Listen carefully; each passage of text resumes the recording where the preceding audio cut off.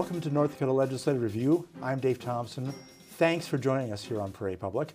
Our guest is the chairman of the Senate Appropriations Committee, Senator Brad Bekkedahl of Williston. Senator, thanks for being here. Thank you, David, to you and your viewers. It's a great opportunity. Well, we're glad to have you on because next week's going to be an important week in terms of wrapping up the session and getting budgets finally done. You're going to hear your revenue forecast next week. Yes, that's correct. On Tuesday morning, we'll be hearing the review jointly with the House Appropriations Committee for the Moody's analysis, which is done by the executive branch. And then on Wednesday morning, we will be hearing the analysis that the legislative branch does through S&P Global. Do you expect a lot of differences from what you started? The preliminary things that I've seen show that there will be some slight increases in both of those. I can't quantify them yet, but it looks like we're being told that there will be some increases. How measurable it will be in a $5.5 billion general fund situation, I can't tell you. But the good news is it will be an improvement over our initial analysis. I know a lot of things are in the balance on that. For example, raises for state employees. State aid to schools may be in balance, and tax cuts might be part of the play here. So are you expecting that right after that, there will be movement on those major budgets? Yes, Dave, I think what we're doing right now is we will have those hearings next week, and then the week after, the House and the Senate will agree to both pass resolutions of new figures for our general fund balance. We'll do that not jointly, but at the same time. And from there, the appropriations committees in both chambers will start kicking out agency budgets and then working on what we call orphan bills, which are bills not tied to any of the agency budgets. So what are the biggest budgets you have before your committee this second half of the session? Well, right now, we're dealing with the higher education budget, and I have that in my education and environment division, much like the House has. And then the North Dakota Department of Transportation is a large budget bill that's in our government operations division as well. And then within our Human Resources Division, we have the Department of Corrections as well as the ITD budget. They seem a little bit not connected, but they really work well with the personnel I have in those committees.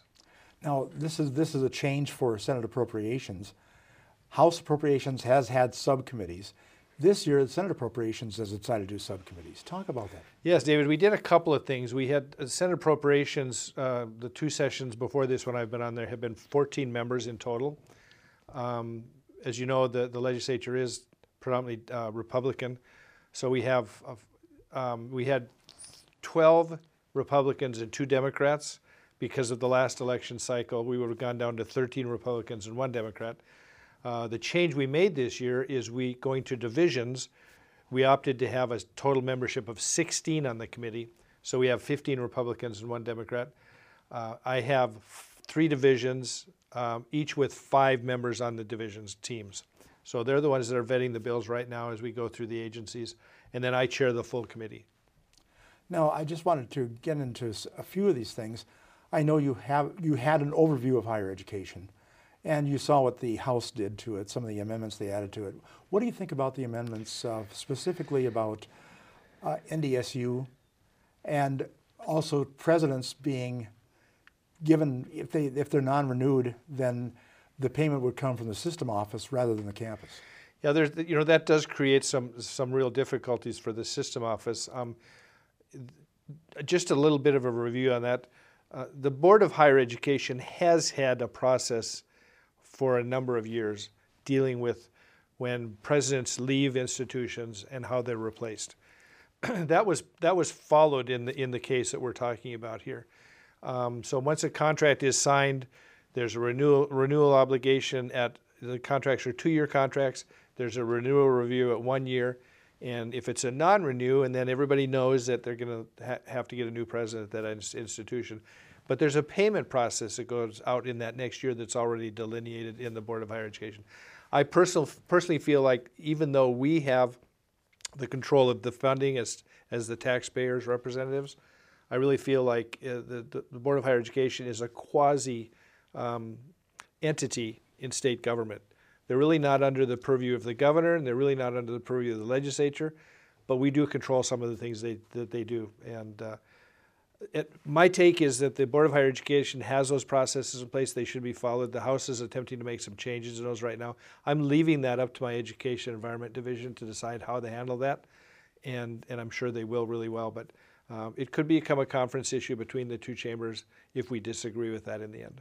That could be one of the big conference issues toward the end of the session. It could be. I hope not, but it could be. One other thing in higher education, I just wanted to talk about the building structure. This is a little change because it's a 4-year process this time. Right. As the House decided it. Yeah, and so what they've done is the governor, there was requests, as always are, requests from all the 11 institutions for building projects.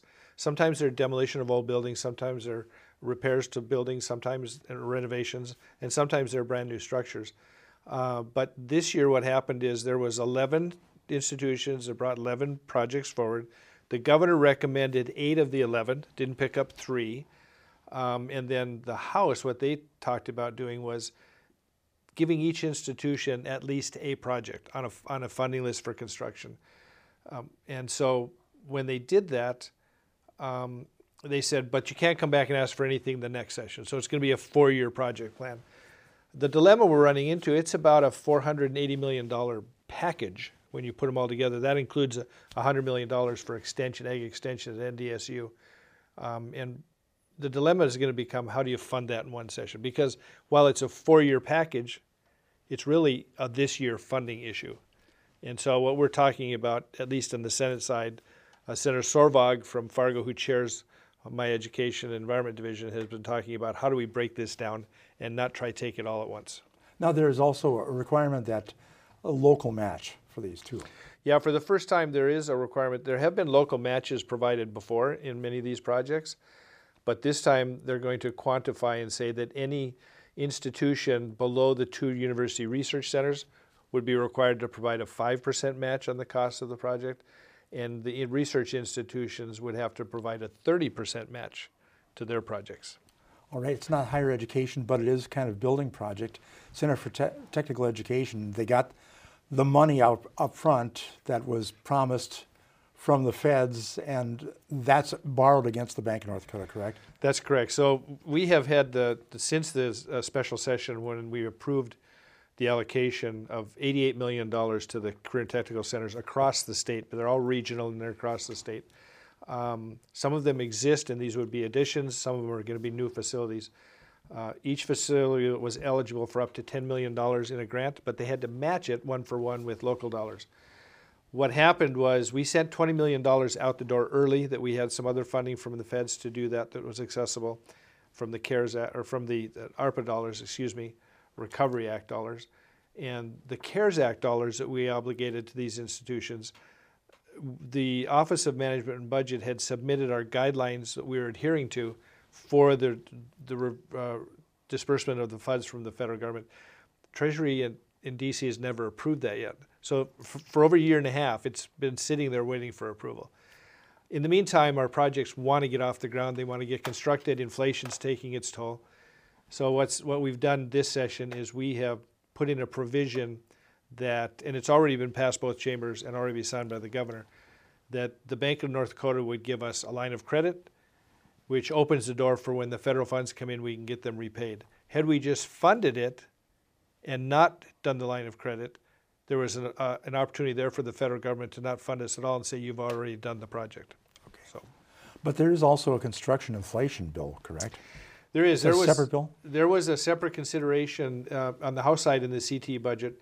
They requested $40 million. The agency requested $40 million for inflation on those projects that's occurred over the last year and a half. And that would have been, the figure was 25% inflation is what they were looking at. The House took that out, and they wanted to wait until after we get our new budget forecast next week. So then it's in our court now. We have to see what we're going to do with that pending the new forecast. So again, that's one of the things that is also almost dependent on what the forecast says next week. It is. That's one of the real big ones that we have to look at to say there was interest in funding it. We backed it off before crossover on the House side, and they said, we want you to look at the new numbers and see if you can fund it in the Senate. And then that tells me that if we can find room to fund it in the Senate, it may not be a conference committee issue because they've indicated, look at this. And we mentioned a couple other things that are dependent on that forecast. One is K-12 funding and perhaps property tax relief. And just to explain, in order to receive funding from the formula, a local district has to levy 60 mills. Correct. Then. And they cut it to 40 mills. But the plan is to maybe reduce it to 30 mills for more property tax relief. So what's happening, there was a Senate bill by Senator Don Shibley in the Senate side, and he's chaired our education committee, as you know, for years, and he's now on appropriations with us. And his bill essentially built on what happened from the 2013 session, where the state, to fund more of the local education costs, took 115 mills off of the local education authority to fund schools, removed that so that the school districts could not tax the citizens for those 115 mills, a huge obligation, but took it onto the state. This is a continuation of that. It would take down another, the way it's written right now, it would take down another 20 mills that they couldn't tax the citizens for, with the idea that eventually we get down to as close to zero as we can over time. We're hoping that that's successful in the House. It's in the House right now. It passed the Senate. And talking to Senator Shibley, he said that as a placeholder, it was 40 mills. He really wants to go down to 30 if he can. That was his original bill, was to go down to 30. We backed it up to put it back up to 40 because we're trying to keep within some constraints that leadership and the appropriations committees have talked about for overall property tax relief. We know we can't afford all of it, so how do we blend it together? The House has been insistent upon income tax relief, as has the governor. I'm sure you've seen some of his discussions on that. The Senate, however, has been focused on property tax relief, so we did send to the Senate or to the House 2 property tax bills. One is the buy down, we call it the buy down of the mills in the school district, the 40 mills we're talking about here, and the other one is an extension of the homestead tax, the property tax, and that would apply to anybody 65 or older, primary residents. It would give you property tax relief for the first $200,000 of value of your property.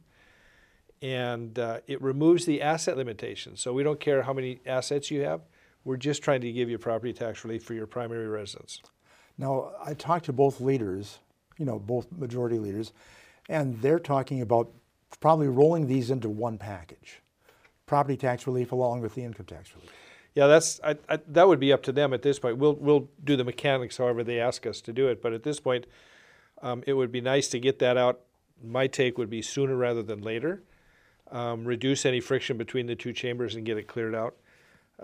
As appropriations chairmen, Representative Bekkedahl and I need to work on what that number is. If it's 600 million, is it 700 million?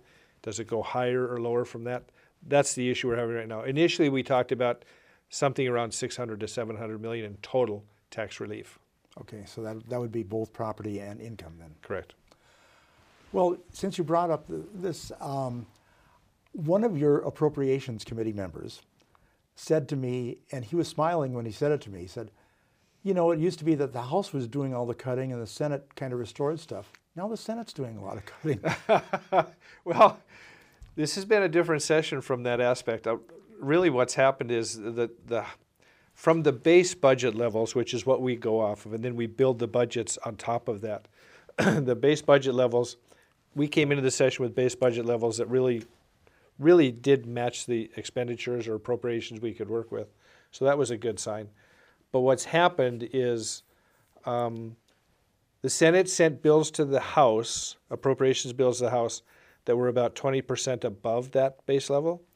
The House sent us back appropriations bills that were over 30% above that level. So it looks like the Senate's going to have to do more cutting than the House because they sent us higher appropriation numbers than we sent them. But yeah, that seems to be kind of bucking the trend. That has not been the trend. You're exactly right. Usually the Senate has been looked at as the more generous chamber when we deal with these things. But, we have all new people in place. We have new majority leaders in both chambers. We have new appropriation chairs in both chambers. I have all new division chairs because we've never had that before. The House has at least, one of their 3 is a new division chair. So just the changes in personnel are going to guide some of the difference. Now, state employee pay, correct me if I'm wrong, but I think it's 4% per year for raises?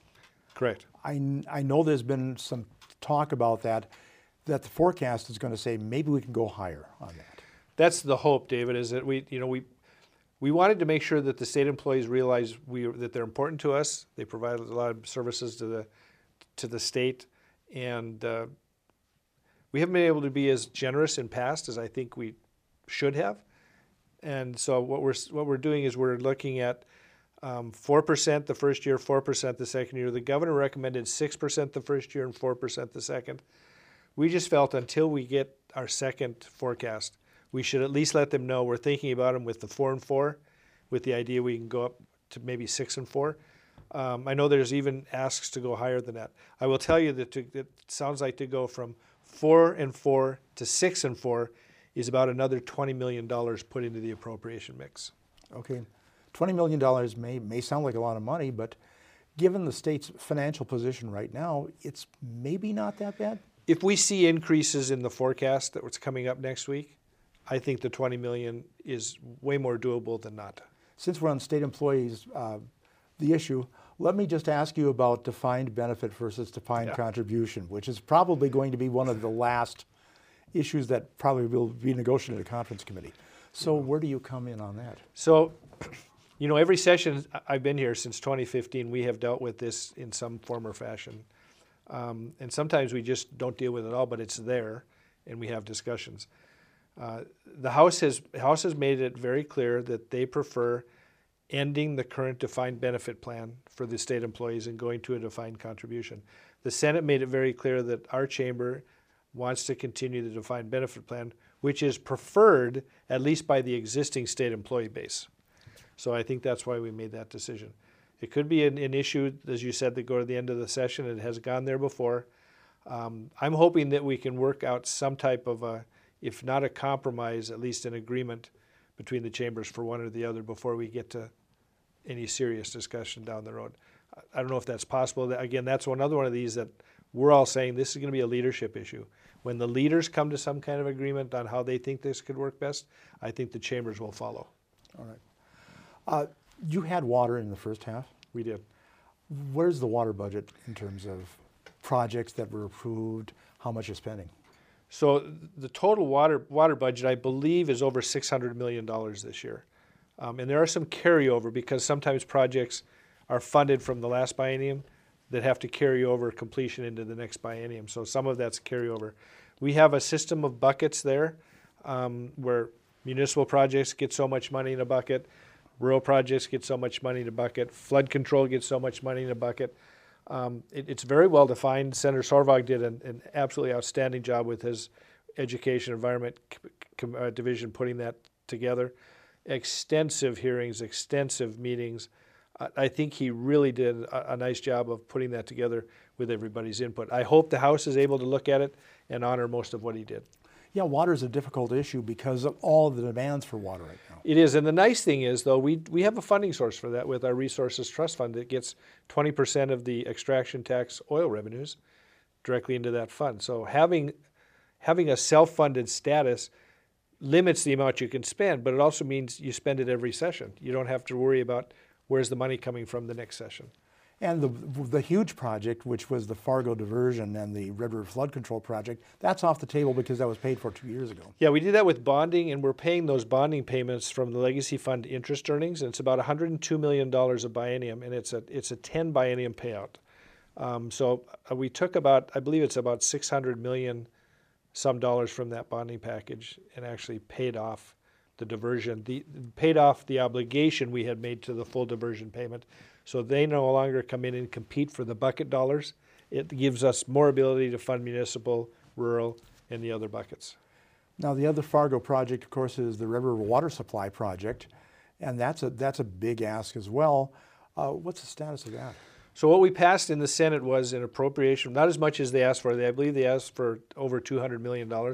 And the appropriation, if I remember right, was somewhere around $170 million in our version of the water budget, Department of Water Resources. But we also put legislative intent language in that said this is how much we're going to fund of your project. And I may be off a little bit here, but I believe the number of legislative intent from the start of the project, which we've already funded some of, to the end, is somewhere around $960 million. So really large project completion. But having the intent language there at least guides the discussion for further funding. And another big project that I've been looking at is the Souris or Mouse River Flood Control Project. 76 million, I think now. Yeah, you're right. We had asked for over 100 million for that project in the next biennium. That would have helped them accelerate some project development, but there's limitations of how much you can do. So we're hoping with the 76, which is an improvement over what they've been getting, that project can come to its completion soon too. And we did have legislative intent, I think back in the 2015 or 2017 session on that project, and we're following that legislative intent to get it fully funded. And one of the reasons they asked for the $100 million was construction inflation, which is again what's facing other things. Their goal, and it was perfectly reasonable, their goal was to get a little more money up front in every session for the next 4 sessions, and then they would have taken the funding need out of the 5th session ask. They would have said, we'll fund this, if you fund us in 4 instead of 5, it'll take a little more money in each of those 4 years, but we don't need the 5th year. And they would have saved themselves all the inflation increases, you're right. Now transportation is coming to the Senate now? It's in there now. And what's the bottom line so far? So the big thing in the funding for DOT is the funding match. We have to supply a match. We're one of the few states that makes the match requirements to the federal dollars. It's an 80-20 match. So every $4 we get from the feds, we have to provide another $1 to match it. This year, I believe that the request needed to match the federal monies because they've opened the gates down in D.C. and there's more money coming than there used to be. 120 million more in formula funding to the state above what we already got every year for the next 5 or 6 years. That's requiring about a $350 million match requirement from the state. The DOT also has an ask out there for about $220 million, which would be applied to an account for discretionary grant application. The feds have discretionary grants that you can apply for, but you have to put more money in as a match to get the federal money. We've been doing 50-50 matches, and we're still not getting very many of those grants awarded to us. Some places are providing 80% state match to get a 20% match to it. So when it comes down to that, we know we need discretionary dollars to match that. And the third fund that they have is about $115 million that the DOT wants to have of totally state money for what they call a flexible fund. When projects are developed in communities or counties or rural areas or even the larger cities, and there's a substantial road need to connect that project to a major corridor, the DOT wants to be able to come in there with flexible funding and help fund that substantial industrial corridor. Well, that begs a question for your area of the state, the possible 4-laning of US 85. Yeah, and right now the DOT has let the contract for the next 10.2 mile segment from Watford City to the new Long X Bridge. That's a 4-lane project that's funded the bid was about $77 million. So they're actually going to move forward that starting this year. So we would essentially be completed at that point from Williston, actually west of Williston, through Williston on 85 down to the Long X Bridge, which is a distance of over 60 miles. But we still have to get down a couple of more segments. They're planning right now the segment that goes from the Long X Bridge through the south breaks of the park area to the turn to Killdeer down by south of Grassy Butte. And that's another $169 million. So they're in planning for that. We're hoping we can get that funded in a couple of future sessions. And then from that area, the Killdeer 200 Highway 200 turn down to Belfield would be the last segment. Then they don't have any planning on that. They do have an environmental impact statement that's completed by national standards, so that's good news. It's ready to go, but they haven't started the planning. So it's a bit by bit process to get down there. It won't all be done at once. But it is coming along. At least there's planning provisions to do that at this point. We've got a couple minutes left. I wanted to get into child care because you're been looking at child care issues. We have. So between the two chambers, we came up with, between the agency requests, a lot of the child care requests and the governor's recommendations actually come through the Department of Human Services. There's the coordination. Used to come some from Commerce and some from Education and some from DHS. And we've finally gotten to the place where we've said, let's put them all in one place. because you get duplication you don't even intend when you have them in different agencies. So they're all going to be through the DHS right now. The difference is we also have some, again, orphan bills by independent legislators that actually pile more costs into that. So the governor's recommendation was for $73 million in child care expenditures. He was very well vetted through that. He had a year of research by some of these workforce committees working on it. I think it's great recommendations. We're going to be hopefully be able to take the $123 million we have right now in requests that we've approved back down closer to the $73 million and still do the job. Okay, now is your committee handling that now, or is it the House? It'll be the House because they have the DHS budget right now. Okay, 30 seconds. Very good. When are you going to adjourn sine die? The plan was to try and get done, well, we have an 80-day limit, which would be April 28th. The plan right now is to try and get done before that and save between 5 and 7 days. So that would be called back in if you need to. That's correct. All right. Senator, thank you for being here. Thank you very much. Appreciate it. Our guest on Legislative Review this week, Senator Brad Bekkedahl of Williston. He is the chairman of the Senate Appropriations Committee. And for Prairie Public and Legislative Review, I'm Dave Thompson. Thanks for joining us.